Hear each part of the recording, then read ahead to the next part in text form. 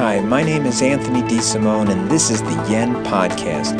And you're listening to Entrepreneur's Island, which is that island that many entrepreneurs and small business owners place themselves on because they're convinced their problems are unique and no one can help. This podcast is all about sharing those problems, those very common problems, and offering solutions.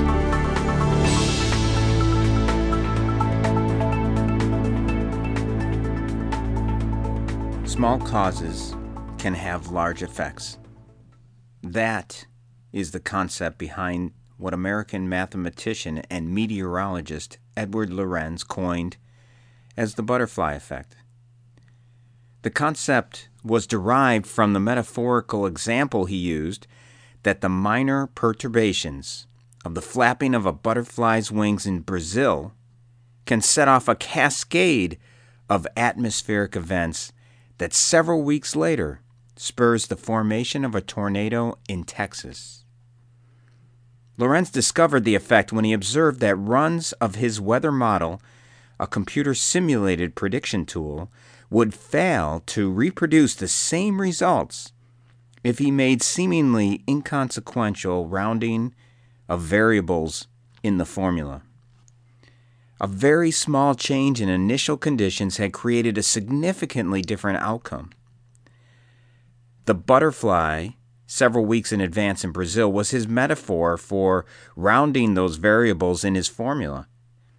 In other words, using his metaphor, if he were to ignore what would appear to be the inconsequential flapping of the wings of a butterfly several weeks earlier in Brazil, he could never reproduce the creation of the tornado in Texas. Small causes, the leading indicators, can have large effects, the powerful results. Key performance indicators, or KPIs, are the fluttering butterflies in your small business. They are the small leading actions that result in creating the tornadoes in your business, such as higher revenue, higher profit, and improved cash flow. Every employee, now listen closely, every employee, from the highest level executive all the way down to the receptionist, should have KPIs assigned to them. By creating KPIs for each employee, it's far easier to judge their performance and compensate them for a job well done. Gone will be the days of arbitrary year-end employee bonuses. You'll never have to do that again. In order for key performance indicators to be effective, they need to have the following four components. You got to have this. First, you have to have KPIs that are in the employee's control. If they're not in the employee's control, it's going to be very hard for them to get them done. Two, they need to be leading indicators, not lagging indicators, and I'll get into that a little bit later in this podcast.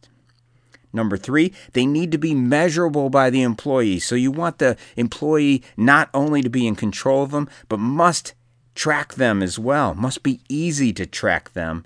And then four, they need to be congruent. They need to be in alignment with the overall company goals and strategy. You want everything your employee is doing to be working towards the overall company goals and strategy. Well, unfortunately, most small businesses do not have KPIs for their employees because, in many cases, they don't have job descriptions to explain what their employees should be doing in the first place. And even if they have job descriptions, they don't have a list of results that they expect from that employee at the end of the year. So it's typical for many business owners to default to revenue or profit as a KPI. However, revenue and profit are lagging indicators. In other words, revenue and profit are created using historical data. It's already happened. It's too late. If the company is creating the goal to increase revenue or profit, changes to activities that precede the results of revenue and profit need to be made first. KPIs need to be leading indicators. They need to be the flapping butterflies that lead to the revenue, profit, and cash flow tornadoes. So how do you create an effective KPI? It's really not hard. It's really not hard. First and foremost, it needs to be an activity that is in the employee's control, as I said before. This is why using revenue as a KPI is a terrible idea. For example, if a company decided that they wanted to increase company revenue $2 million from $10 to $12 million in 2018, most employees, almost all your employees, especially the admin, like receptionists or bookkeepers or the HR department, who have no control over generating revenue, will just ignore it and continue to do their job the way they've always been doing it. Even salespeople would struggle with an overall revenue KPI because in order to accomplish an increase in revenue, there are leading activities that, if performed by the employee, will greatly improve the odds of achieving the revenue results. It's up to the company to create them for each individual. I recently worked with executives of a company who wanted to create a KPI for a new product. So I asked them, I said, what KPI did you have in mind? And they mentioned they wanted a $10,000 sales per week KPI. Now, as you just heard in this podcast, knowing that revenue is a lagging indicator, sales is a lagging indicator, I sat them down and performed the following exercise. I said $10,000 per week of sales is a lagging indicator. So tell me, what is the activity that immediately precedes a sale of your product? And they said visits. The more visits to a potential customer's house, the greater the chance of getting a sale. So I then asked, what precedes visits? And they said leads. What precedes leads? I said. And they said follow-ups. The more follow-ups, the more leads, the more visits, the more revenue. And then what precedes leads? And they said contacts. Then finally I asked, what precedes contacts? And at that point, they discussed items that were no longer in their control, such as getting the company to increase the marketing, advertising budget, or improving the website. So increasing the number of contacts was the most leading indicator that was in their control. And that's when I suggested that the real KPIs for the sales staff should focus on the number of contacts. And then we can look at follow-ups and leads and visits. So once we had the list of KPIs, we determined the benchmarks for each level. Working our way down, assuming they have approximately 33% conversion, they felt 9 visits would be necessary. Using the same approach, leads, they needed 12, follow-ups 30, contacts 60. We now had weekly expectations for the 3 salespeople and KPIs that the company felt would lead to $10,000 in weekly sales. So setting KPIs for the sales team tends to be a little bit easier because there's this direct effect on sales. But what if it's an employee with administrative duties? What then? Well, I have another example. I'm working with customer representatives of a software company, and they do not directly generate revenue or sales for the company. So when the company shared its plan to grow revenue by 20% in 2018, the customer rep managers were left without clarity on defining their department KPIs. When they asked me to help them create KPIs for the department, the conversation went something like this. I asked them, how do you define success for the customer representative department? So after some discussion, they said, achieving client satisfaction. And then I said, well, if that's the case, what actions do the employees of the department, of the customer representative department, need to perform to successfully satisfy the client? And again, after some deliberation, they said response time, touch points, and communication. So I said, great. What would you consider an acceptable response time? And they said getting back to the customer within 24 hours with either an answer or a time frame when they will have an answer.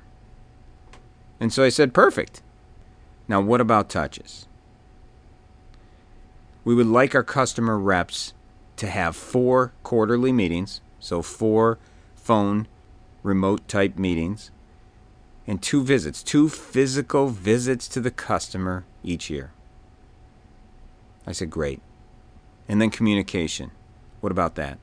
They said we want to produce a quarterly blog that will be emailed to all the customers with the latest updates. Great. In just 3 one-hour sessions, they created 3 KPIs that they felt would ultimately result in great client satisfaction. So for the first time in this company's 20-year history, the department finally had created leading indicators in the employee's control,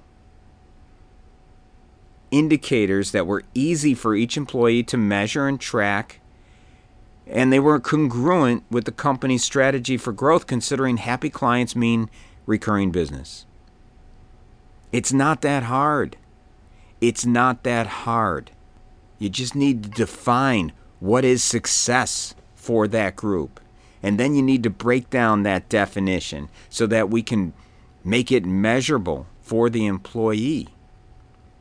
So now these employees and the customer rep, they understand that what they need to do is respond to the customer within 24 hours.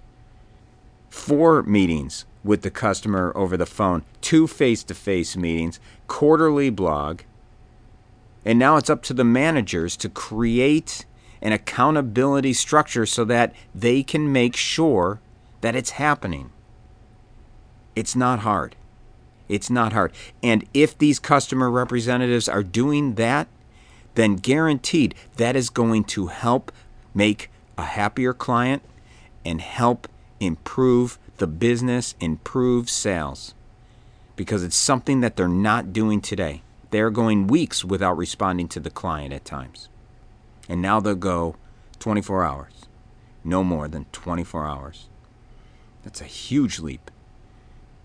So each member of your team should have 2 or 3 KPIs that properly measure their performance. There will no longer be a need for arbitrary year-end employee bonuses. You will now have a system in place that will allow you to bonus employees for accomplishing activities that ultimately result in achieving your company's goals and strategy. Just like the butterfly effect, KPIs are the small causes that create the large effects that impact your business where it matters most. It's a new year.